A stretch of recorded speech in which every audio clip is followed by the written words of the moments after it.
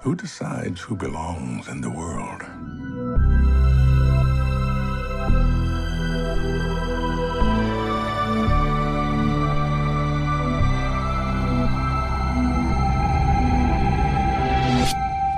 Hello and welcome to a bonus episode of Anthology presented by ObsessiveViewer.com. I'm your host, Matt Hurt, and if this is your first time listening, Anthology is a podcast where I review The Twilight Zone as a first-time viewer and other classic and contemporary science fiction anthology series. However, in this bonus episode series, I'm reviewing Amazon Prime's new sci-fi anthology series, Solos, created by David Weil. And for all of my archives of all of my episodes, visit anthologypod.com. And you can also like the Facebook page at facebook.com/anthologypod and follow me on Twitter at OVAnthologyPod. And let me see if I have an alternate take for the Patreon thing. So you can support me on Patreon if you want exclusive content. And I do have a little thing that I'm going to say here. I did not have this primed, so I'm sorry. Okay, I'm going to do the stupid law commercial one again, because I haven't prepped any others. So here's my spiel for Patreon. Are you a listener of The Obsessive Viewer and its subsidiary podcasts, Anthology and Tower Junkies? Do you find yourself wanting more content from these podcasters? If so, you may be eligible for compensation in the form of bonus content on Patreon. Hi, I'm Matt Hurt from Hurt, Roll & Associates.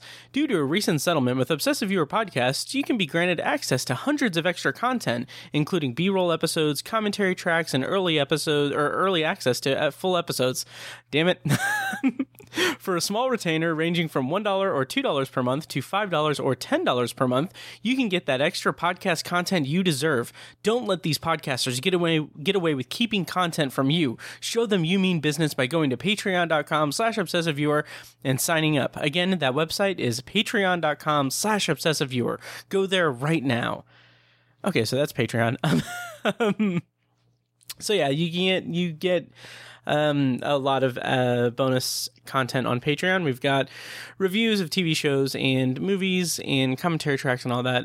I am, as of the release of this episode on the main feed, I believe, if my time travel is right, I should be doing weekly reviews of Loki, and also doubling up with weekly reviews of Lisey's Story from Apple TV+. That's at the $2 Patreon level, so check that out again at patreon.com/obsessiveviewer. And so with all of that preamble out of the way, let me go ahead and talk about what I'm going to be talking about today on the show. So today on Anthology, I'm continuing my 7-part bonus episode series for the new sci-fi anthology series Solos, which premiered all of its episodes on May 21st, 2021 on Amazon Prime Video. And if you are a $10 Patreon supporter, you're actually hearing this on May 21st, or at least you have access to it on May 21st. So what I did for the $10 Patreon tier is that I recorded all of these episodes, and then I released them all on day one that the show premiered. So it premiered all of its episodes on May 21st, and I premiered all of my episodes on May 21st on Patreon.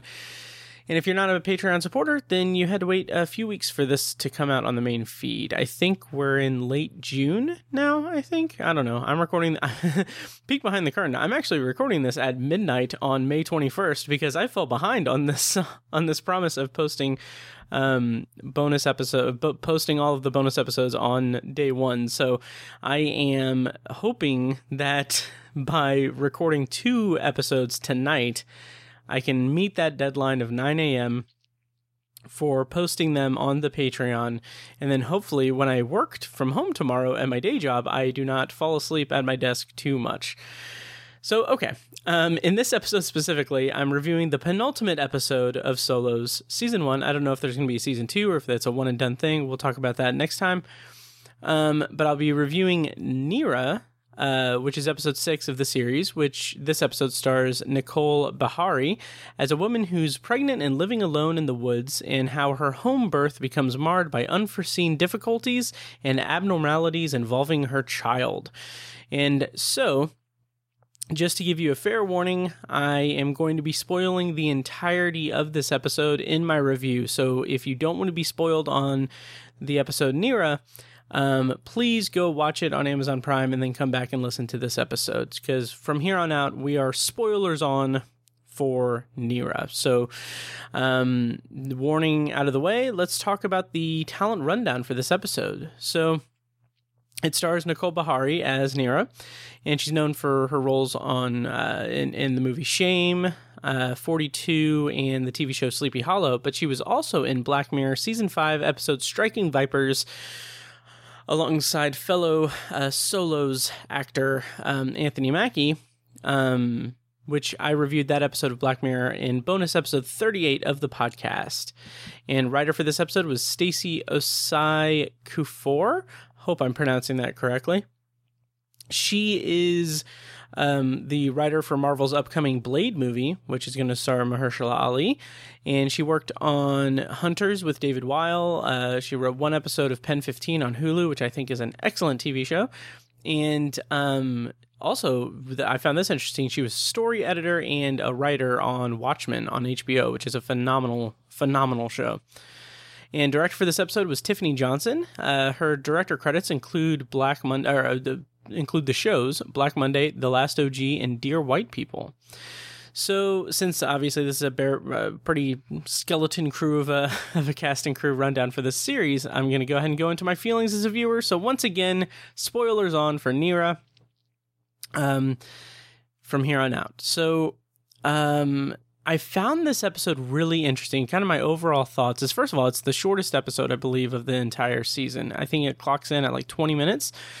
And I found it very curious, and I thought it was very, very nicely subtle as an episode. First of all, the first time I watched this episode, I watched it while I worked. It's kind of having it in my headphones while I was working at home. So I have like a work laptop and my main laptop that I had the main laptop watching it with headphones in. And this was not a good episode to watch while having your vision preoccupied by work and everything on another laptop, because this is a very visual episode. This is very sparse on dialogue and just very contingent on physicality and movements and body language. So it was a terrible choice to watch while I worked, because I couldn't pay full attention to it. But of course, I am committed to providing you guys with some passable content reviewing TV shows on this podcast. So I did obviously watch it a couple more times, I think once or twice, I don't know. But anyway, and made my notes. So anyway, it's a very good episode. I will say that right up front. It's a very good episode, and the scene at the end with the cop at the door really kind of brought home some subtext that I wasn't prepared for or wasn't really conscious of until that point, which I'll talk about in more detail and in more awkwardness because I'm not sure as I progress through this review. But if my read of it is what it's intended, I really think that this is a fantastic episode that could be viewed as kind of a good companion episode to the Twilight Zone 2019, the first season episode Replay, which was one of my favorite episodes of that iteration of the Twilight Zone.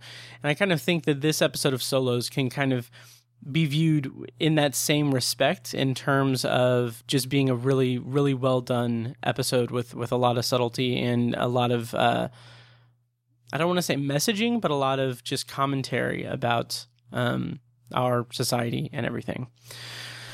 So, all right. So those are my overall feelings, kind of broad feelings. So let me go into my actual review of Nera, which I'm now very conscious if that's how you pronounce her name or not. So hopefully it is. If not, I'm a jackass. So it opens with Morgan Freeman's voiceover narration. And he says, "Who decides who belongs in the world?" And this is, I hinted at it in a previous episode, but this is one of those opening narration like half thoughts that I don't really care for. Like I mentioned a few episodes ago that I was basically pulling all the audio from all the opening narrations with Morgan Freeman so that I could have it primed on the board for when I record the episode, so I can just press a button and hear it right there. Who decides who belongs in the world? So yeah, so I have that primed and everything, and so I listened to those in a very quick succession. And as I listened to those while compiling those sound clips, I was like, this is it's too brief. I kind of, on one hand I like the brevity of it, but on the other hand it's like in this case, who decides who belongs in the world? It just feels like a little bit of a half thought that doesn't really resonate that much, or doesn't really hit home that much. It doesn't really prime us for the for what's to come, I guess. So anyway, the actual introduction of the episode is a very dimly lit, very well designed set design of what looks like kind of a cabin environment, with the radio announcing that there are blizzard conditions, and a bunch of just information about how, basically communicating to us that Nera, the pregnant woman in this cabin in the woods, or cabin in what looks like a desolate environment, is all alone, and she is kind of, for lack of a better word, trapped there, or she's snowed in there, and she's away from civilization. And I found that was kind of interesting and a little bit, I don't know. So this is a 7-episode series, which is great. Like, I love that it's 7 episodes. I love that it's 30 minutes. And I really like the brevity of that and everything. But I kind of felt like a little bit, not betrayed, but I felt like, okay, we're doing another kind of like, okay, kind of locked in a room, kind of like kind of story, which I guess is all of them, really. I mean, they were all the episodes that take place like in a confined space, but coming off the heels of Sasha in particular, which was an episode that I wasn't really that fond of, or wasn't really that, I didn't really connect with that much. Coming off of that episode, which that episode is specifically about a woman stuck in quarantine for 20 years, coming off of that to another woman in a confined space that is basically just trapped in that confined space, it just felt a little bit like, okay, we're kind of retreading some past things. Like when I say that most of these episodes include this type of story of a character trapped in a single location, it still has, like, most of them still have like pretty solid circumstances surrounding them. Like Jenny has the whole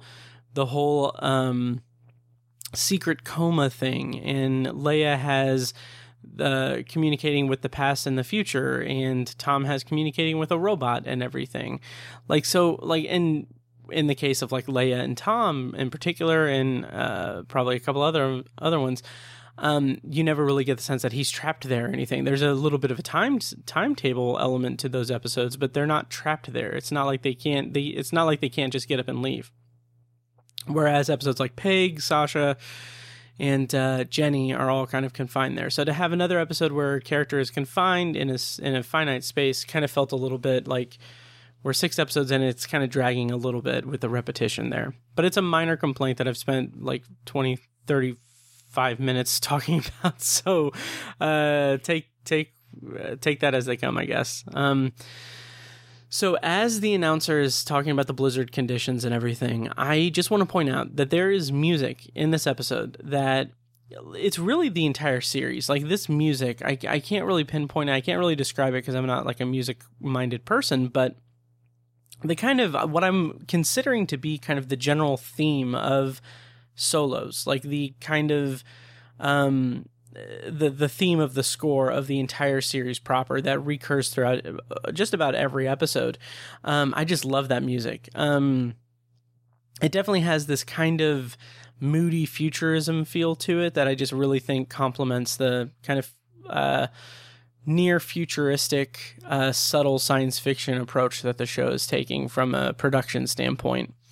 And so we're introduced to Nera, who is super pregnant, and she's laying on her back on the couch, kind of groaning, I think, just, pregnant person. And again, that's another thing, like another storyline about a pregnant woman. It's kind of, I don't know, like immediately after Jenny's episode, just seems a little, I don't know. I don't want to say sloppy, but it just seems a little tired, I guess, which is what I am because it's 12:30. Anyway, so she's super pregnant and she wakes up to the window banging. And something that I found really interesting about this episode was the way that it incorporates the sound design of like the window banging, the knocks on the door, the eventually Jacob running around or doing his taxes or whatever, because he's growing so fast and everything. So I really like the way that it establishes that in terms of tone and everything. And the howling wind of the blizzard outside is really, really good at establishing how alone and isolated she is, but also it primes us for the complete fear of and kind of baseline horror of what's to come in her situation and everything, from her being in labor to her experiencing this malfunctioning child. It's just that sound design right off the bat really brings us into this world and brings us into that tone really well. So as I said, she starts having contractions and everything. And again, she also hears rustling and banging and howling outside. And I kind of wondered also if that, and this is such, this is a completely rudimentary observation, but I kind of wondered if that, like the idea of her listening or hearing the rustling and banging and howling outside, that doesn't really have much context for what it is. Like, it's kind of, she's listening to it as though, like, okay, that could be a threat or whatever. But I kind of wonder if that was supposed to be a metaphor for like fears of motherhood. I don't know. Or now that I'm saying it out loud, maybe it's just this instinctual thing that she is like in the process of giving birth, and she has to obviously instinctually will be protective of the child and everything. So maybe that's what's supposed to be kind of supposed to be highlighted from that. I'm not sure, but it's kind of brief. This first like bit of contractions is brief. And so she ends up locking the door, and we get this really cool kind of really brief like Dutch angle, similar to the Sasha episode, of her kind of in the hallway from down the hallway toward the door. It's this really cool Dutch angle. I really like that in this, because it really, like, having these Dutch angles where they're tilting the camera and everything feels like it is. I don't want to say it feels like it's an homage to the Twilight Zone, but it feels like it has like this intentional or unintentional, whatever the case may be. It feels like it is at home with this with this kind of treasured aspect of like the kind of granddaddy of science fiction anthology shows, because obviously Dutch angles were utilized a lot in the Twilight Zone, and to see it kind of done somewhat here in Solos feels like if it's intentionally an homage, that's cool, but it's probably unintentional, but it's still pretty cool. Anyway, so she goes into the kitchen and to make some tea, and she plays Celine Dion in the kitchen. And I just want to highlight again this. One of the things that I really like about science fiction and science fiction anthology series and everything is the way that it deals with technology and the way that it demonstrates technology. So in this episode, we see the really cool futuristic but also retro display of the radio. It has like this holographic neon kind of like design of the display. That's kind of outside of it's not like on a screen. It's just, it's a hologram outside of the device. It's really cool. But anyway, the music cuts out, and this is kind of signaling to us that yes, she's about to be very, very alone. And, I did want to mention that it was pretty cool. It was pretty funny to see that she has a mug. The mug that she takes to get the tea says, look at you getting all pregnant and shit. I thought that was pretty funny and cute. But when she's getting the stuff out, I think when she's getting the water out of the fridge, we get the kind of the vials of medicine with the logo saying "Better Baby," and I wasn't like that's the reveal of whatever this is, whatever the Better Baby is. One of the kind of complaints I have about the episode, or one of the disconnects I have with the episode, is that it doesn't really go into.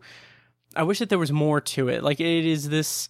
From what I can understand, it's this advanced fertility specialty or whatever that is, I guess, fully artificially creating a baby in a more, I don't know, clinical or scientific sense. I don't know, but I just feel like this episode doesn't really go into enough backstory or give us enough information about what the actual process of her becoming pregnant with a better baby entails and what it is. So I don't know.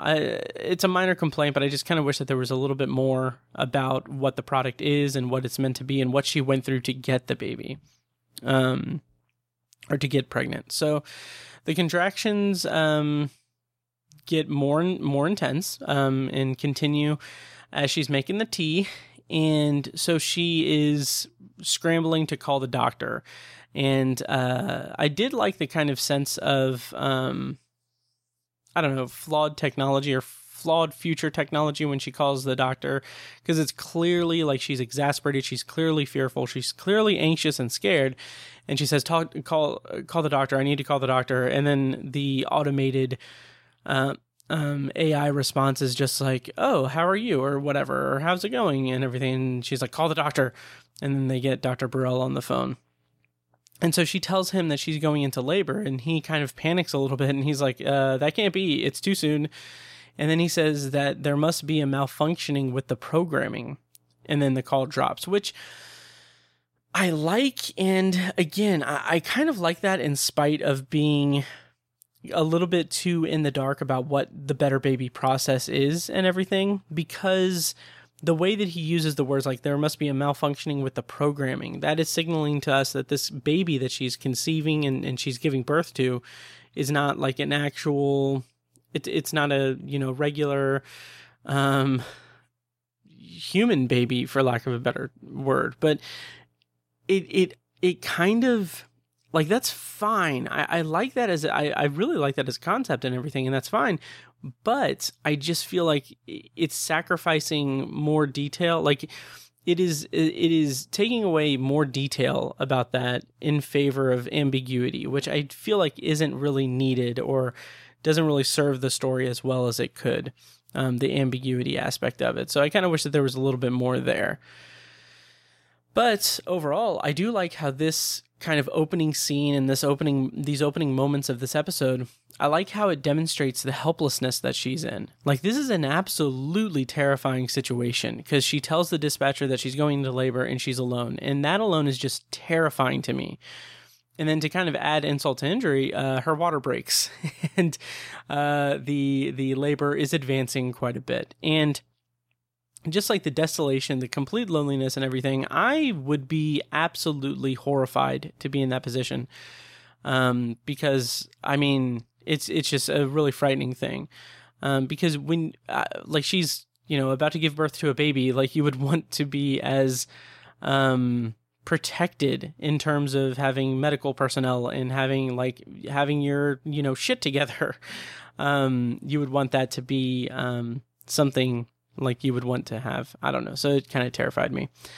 So then there's this time lapse of her leaning against the wall, screaming through the pain of the contractions. And then the baby just kind of slides out. And that's really kind of disturbing, first of all, just because we know that it's some kind of programmed baby or something, or hyper fertility clinic thing that maybe that I'm right there. That pause that I had was me trying to think of other adjectives and other descriptors for what this baby could represent and everything in the context of the Better Baby brand. But I failed to come up with anything because we don't know anything. Like, we're not given enough information about what exactly this is or how this is different from a natural birth. And that's just kind of a bummer. So I don't know. And then also, like, it's designed, like the actual design of having her just, give birth to the baby, it just like kind of sliding out and into her hands. Like, I feel like that's designed to showcase that it's like this futuristic birth, and it's a byproduct of the Better Baby brand thing, I guess. But all I could think as she's walking around with the baby and cutting the umbilical cord and doing all of this, is that I just felt like all I kept thinking was like, she might need some medical attention right now. Like, I'm thinking, because I mean, we all had, sophomore health class talking about, like, the birds and the bees and babies and everything. It's like, I mean, when she gives birth, I mean, she might need to get, I don't know, I don't know what I'm trying to say. Like some kind of like, I don't know if there's bleeding or anything. Like, I would think that she would need to, be seen with a doctor, or be seen by a doctor. I don't know. But anyway, so she cuts the cord, and that is a nice kind of foreshadowing of the knife later. And then this is an interesting, I don't know if this was necessarily meant to be, comic relief or what, but like the placenta comes out and then she just kind of steps over it. And I don't know if it was meant to be comedy. I kind of smirked at it, I guess, but it's fine. So she puts the baby down, and then she then hears Jacob in the next room and walks in to find, and I have in my notes, she walks in to find ... a fucking toddler. And that is creepy. Like the element of this story, the kind of idea of this baby that is growing and becoming by the end of the episode, I think he's like a 15-year-old. And as far as like a horror leaning episode of a sci-fi anthology show is concerned, I really think that this is pretty damn effective, because this is a horrific and horrifying idea presented, and I really like that for it. I really like this episode for that, because it is a very cool tone to strike with this episode. And also, just as a brief aside, here in a couple of months, or by the time you're listening to this on the main feed, maybe a few weeks, I don't know, but this episode reminds me of how cautiously excited I am for M. Night Shyamalan's new movie Old, which has this kind of similar premise, which is like a family on an island and they keep aging or something like that. I don't know. It's all mysterious. M. Night Shyamalan, I'm happy for him. That his career has bounced back, because I was a big fan of his in his early days of his career. It's a very fascinating career trajectory. But from here on out, anytime he comes out with a movie, I'm still going to be automatically cautiously interested in it, because I've been burned before by Shyamalan. Okay, so Nera puts a sweater on the toddler, and it's a big baggy sweater, which is cool, because that is kind of how it's going to chart his next growth spurt through the episode for us as the viewer. So I thought that was pretty cool. But she tries to move him, and he bites her and then runs off. And right at that moment, the doctor calls, and she tells him that he's already 2 years old. And the doctor says, and this is another instance of the episode being kind of tricky or kind of vague and ambiguous, because the doctor says that there was a malfunction in the software, and after that, the call keeps getting disrupted. And like, I like that as an effective, or I feel like it's an effective way to demonstrate how alone she is and how alone she's going to be throughout this whole ordeal and everything. But also, it is sacrificing vital information and for the sake of ambiguity and mystery. So the call gets disrupted, but I think all that we can make out is that I think the doctor says that the kid is like super dangerous and that she needs to protect herself. And I couldn't really tell what exactly he was saying. I didn't infer from that he is telling her to kill the child. But then later when he calls back, like the only fragment of sentence that we can make out is him saying, "Did you do it?" So I don't know. It's kind of, I kind of wish that there was a little bit more there to really sell the danger that she is perceived to be in and what she is meant to do in this and everything. Because then she gets the knife and everything, and it's kind of this tense moment, but it kind of feels like, wait, why? I'm not making the connection as to why she needs to kill him, versus just because the phone calls were so disrupted and I couldn't make sense of what the doctor was saying. So anyway, after the call, she looks for Jacob and finds the older version of him standing with a knife, and he just says, "Hi, mommy." Scary as hell. Like that. Creepy kids in movies and shows creep me the hell out. And this was no different because he's just standing there with a knife. It's super creepy. And so she tells him, like, you need to stop. You need to give me the knife and everything. And he says, what did I do wrong, Mommy? All I did was get born. And holy crap. First of all, creepy.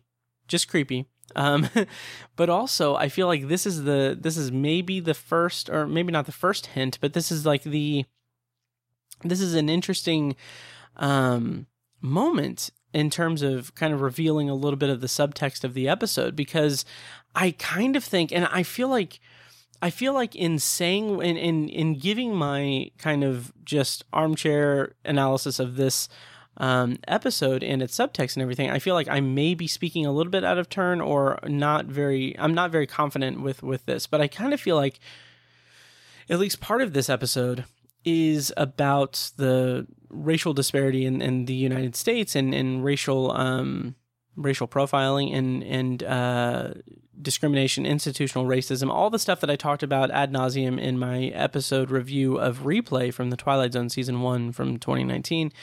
And when I kind of latch onto that as a potential kind of underlying commentary and everything, it makes this line where he says, what did I do wrong, Mommy? All I did was get born. It really makes that resonate quite a bit, because we are living at a time where it is very, very, very heavily documented how children in particular, not in particular per se, but there are children who are being killed by police and by people of authority, and each circumstance of that has its own, its own kind of things that lead up to it, or it own special circumstances, or own, they have their own circumstances and everything. And I would stop short of saying that it would be, I don't know. I again, kind of talking out of my ass, but I kind of feel like it's a case by case basis. But for the most part, it's like there are far too many instances of unjustified shootings and kids being killed in particular. And this, I think, is what this episode is getting at, that and also kind of in the more broad sense, just the kind of idea of institutional racism and its view of black men in particular, like Replay was. Like in this episode, he says, what did I do wrong, Mommy? All I did was get born. Like that just resonates so much and hits so hard, because you see on the news like these like unarmed black men being killed, and then you see other sides of the media spinning that a certain way, saying like, well, here's a picture of him when, he was like throwing up gang signs, and it's like a picture of a kid with his friends being goofy or whatever. It's I don't know, it's all just really fucking depressing. And horrific and everything. Anyway, so she tries to get the knife from him, but he says that he needs it to protect himself from her. And then he starts complaining about the sweater being itchy and everything. And this is kind of where the episode loses me a little bit, in terms of like the connection I have with the episode doesn't really, it loosens a little bit. So, when he says that he needs it to protect himself from her, like at this point, I don't think that, and I think that this is why I'm a little shaky on the kind of racial subtext of the episode, because this is right after he says the all I did was get born thing, and then he's saying that he needs to protect himself from her. And I feel like if there is that racial subtext, it is now pivoted to a more personal human backstory of the character kind of thing. This is more, it's not like when he says he needs it to protect himself from her, he's not saying that as a kind of commentary on racial injustice or anything like that. He's saying that as, that is reflective of the character of Nera's backstory and how she has come to be in this moment. So I don't know. Again, it's a little like cloudy for me. And it's just kind of where it loses me a little bit. So the phone says that there are 3 new voicemails from Dr. Burrell, and all we really hear from it is him saying, "Did you do it?" And then she hangs up and runs off, I guess. And she, that's right, because Jacob is pestering her for food. And like, to talk about the horror elements of this episode, like the kid just screaming about food and wanting food now and everything and all that, like, I don't want kids. That's just, it's too much. It's way too much. Yeah, I'm kids scare me. So she tricks him into giving up the knife by telling him to wash his hands, and then she takes the knife. And so as he sits to eat, he asks her to tell him a story. So as she is holding the knife behind her back, kind of gearing up to kill him, I guess, she tells a story that is clearly about herself. And she talks about how there was a woman who hated being alone. She was abandoned in a dumpster as a baby, and no one wanted her. She went through foster care, and she was just always alone. And when she grew up, she felt alone. She couldn't form connections with others, and no one liked her because she wasn't very fun to be around, because she always thought about the rejection of her life and being in the darkness in the dumpster and everything. Which, in terms, for an episode that is fairly sparse with dialogue and everything, this little like monologue of this story that she tells Jacob is really effective and really good, really well performed and everything. It's maybe not the best, or it's maybe not the strongest written or strongest acted of the kind of monologues throughout the season, but it does stand on its own and hold its own pretty well in the grand scheme of things. So she gives Jacob a sandwich, and he's 11 now. I think he's 11 years old, not 11 from Stranger Things. Anyway, so she has a knife behind her back, ready to kill him. As she continues the story, and she talks about how she wanted to change her fate and decided to have a baby. But then she says, then he's like, did she have a baby? And then she's like, yeah, but he didn't come out how she thought. And it's interesting. I don't know. Again, I don't think there's enough information about what is happening here, because at this point, I don't know why he would be dangerous. I don't know what makes him dangerous, which may be the point if there is this racial social commentary there. But also, I mean, I'm just thinking like, okay, well, she needs to kill him because he is rapidly aging, and it's just I don't know. It's kind of a little muddy for me. So as she's about to do it, the police knock on the door, and the cop says through the door that they got a call and the dispatcher heard her screaming, and he asks if everything is okay. And she says everything's okay and tells him that it's just her and her son there. And then the cop kind of switches his tone just slightly, just very, very slightly. And he asks if she called about her son, if her son was harming her or anything. And then he says, I should have a word with him. And the shot in this scene, the way it's composed, is just really impressive to me, because as he's saying this, it is the only exterior shot of the entire episode, and it's just from a level with his holster. Like it is like his gun holster is like center frame. We see his hand. It's a white cop nearing the butt of his gun, and it's just it's completely out of focus and everything, but you see his gun and you see that his hand is white resting on the butt of it. And I really, really felt that the subtlety of that was just honestly pretty brilliant. Just showing us how, showing us through that kind of framing of the shot, and also through Nera's reaction to it, because she says they're fine, and then when he says next time he's called out there, but she closes the door on him, or closes the little eye hole thing on him.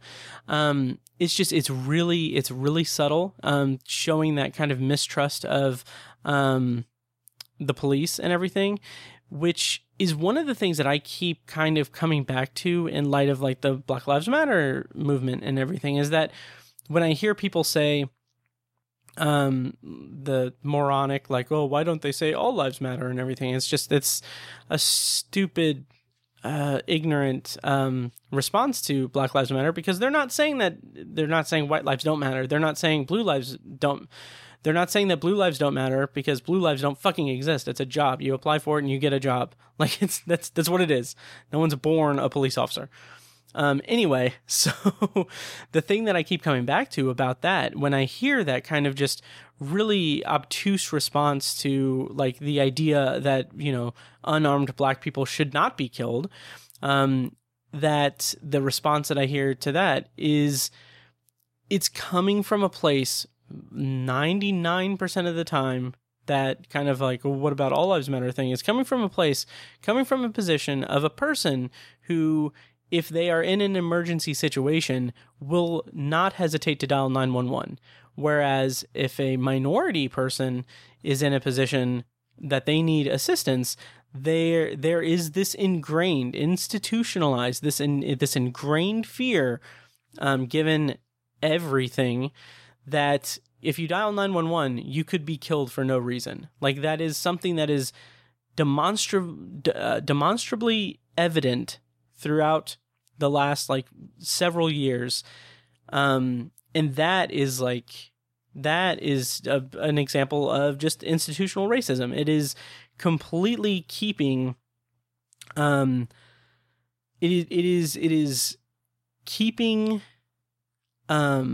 minority citizens of the United States, like citizens who have every right to have police assistance and medical assistance, like there's it's so, it makes my blood boil. But just that idea that if you are in a position where you might die, or need some very serious assistance from trained professionals whose job is to assist others and protect and serve and everything, you don't, like, the idea that you don't want to call 911 because you don't want to get you or a loved one killed by the people that are sworn to protect you and everything is so fucking tragic and backwards. So anyway, that's my kind of spiel on that. So to get back into the episode, I just found that interaction with the police officer is really interesting and kind of subtle. And I kind of, again, I put this on my notes, not knowing that I was going to go on that little tangent, but I kind of hesitate to make sweeping declarations of it being about race specifically, because the imagery and metaphor behind the scene with the cop is strong evidence of it being similar to the themes explored in Twilight Zone's replay episode. But I'm having trouble connecting that with the fear and tension that came before it. That's my big disconnect here, because the episode is about a mother who's instructed by her doctor to kill her son, and he is explained, or he is described as kind of a troubled child who's malfunctioning and everything. That element of the story reminds me a bit of the movie We Need to Talk About Kevin, which, that movie really, really messed me up. It was incredible. But I kind of like, and this is where I'm a little hesitant. This is where I'm a little unsure of what the intent of the episode is, but I kind of felt like maybe it could also be a metaphor for how African-American kids are viewed and treated throughout the country, because he's a black child who is troubled and different from normal in some cases. So she, for some reason, has to kill him as a result of that. And I kind of feel like, and this is the thinnest stretch, this is the biggest stretch that I can make. But I kind of thought that maybe the doctors, it's not even really insistence that she kills him, but like his nudging of her to kill him and everything, maybe the doctor is representing white America and like the fears that, racist bigots here in the United States have about people of color, finding them just extremely dangerous just because they're a minority or they're a black person. I don't know. And that is such a leap. And I just feel like the episode doesn't have enough information to really make those to connect the dots throughout the entire episode. So I was a little lost there. Yeah. And then so the cop is there to help and respond to the call, but Nera refuses to let him anywhere near her son because she's protecting him now, which that leap is kind of just a little, I like it, but it's kind of just, it doesn't really convalesce or mesh with the episode. I think. I don't know. So we kind of get the final scene where Jacob, who is now 15, asks what happened to the son in the story. And I think she says, like, oh, he was fine. He was perfect and everything. So I don't know. And then that's the end of the episode. It's a pretty short episode. It's pretty low key, I guess. Or it's kind of more abstract, I would say, because it's very sparse on dialogue, and it has some interesting elements in terms of the child growing throughout the episode.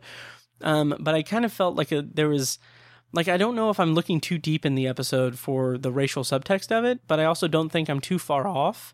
But overall, I kind of feel like there's a little bit of a conflict in the story being told between Nera being a woman who can't form connections and has this terrible tragic past and everything, with the kind of the element of her raising a child with some malfunctions and some problems and everything. So I don't know, it feels like a little bit cluttered to me, and I can't really make sense of it. But overall, pretty cool episode. It has some good horror elements and everything. So that's something. So, and that's the penultimate episode of Solos. Once again, this episode is available on Patreon, or has been available on Patreon since May 21st. So consider checking out Patreon, patreon.com/obsessiveviewer. As I'm aware that we're now on episode 6 of Solos. So like I'm pitching, I'm not going to pitch that you pledge $10 to get access to the 7th episode that's going to come out in a week.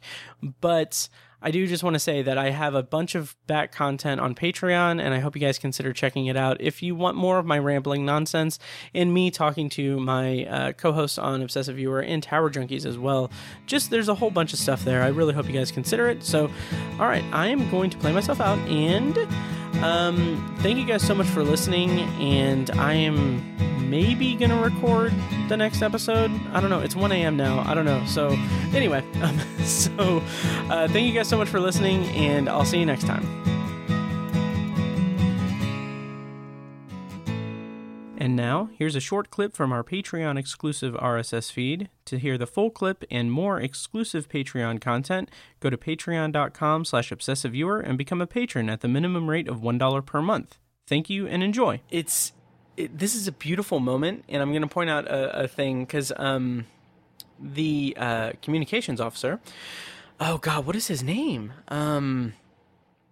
Oh God, I can't remember. I'm so sorry. But everyone's looking at Mercury kind of passing over in front of the sun in its rotation, or its whatever.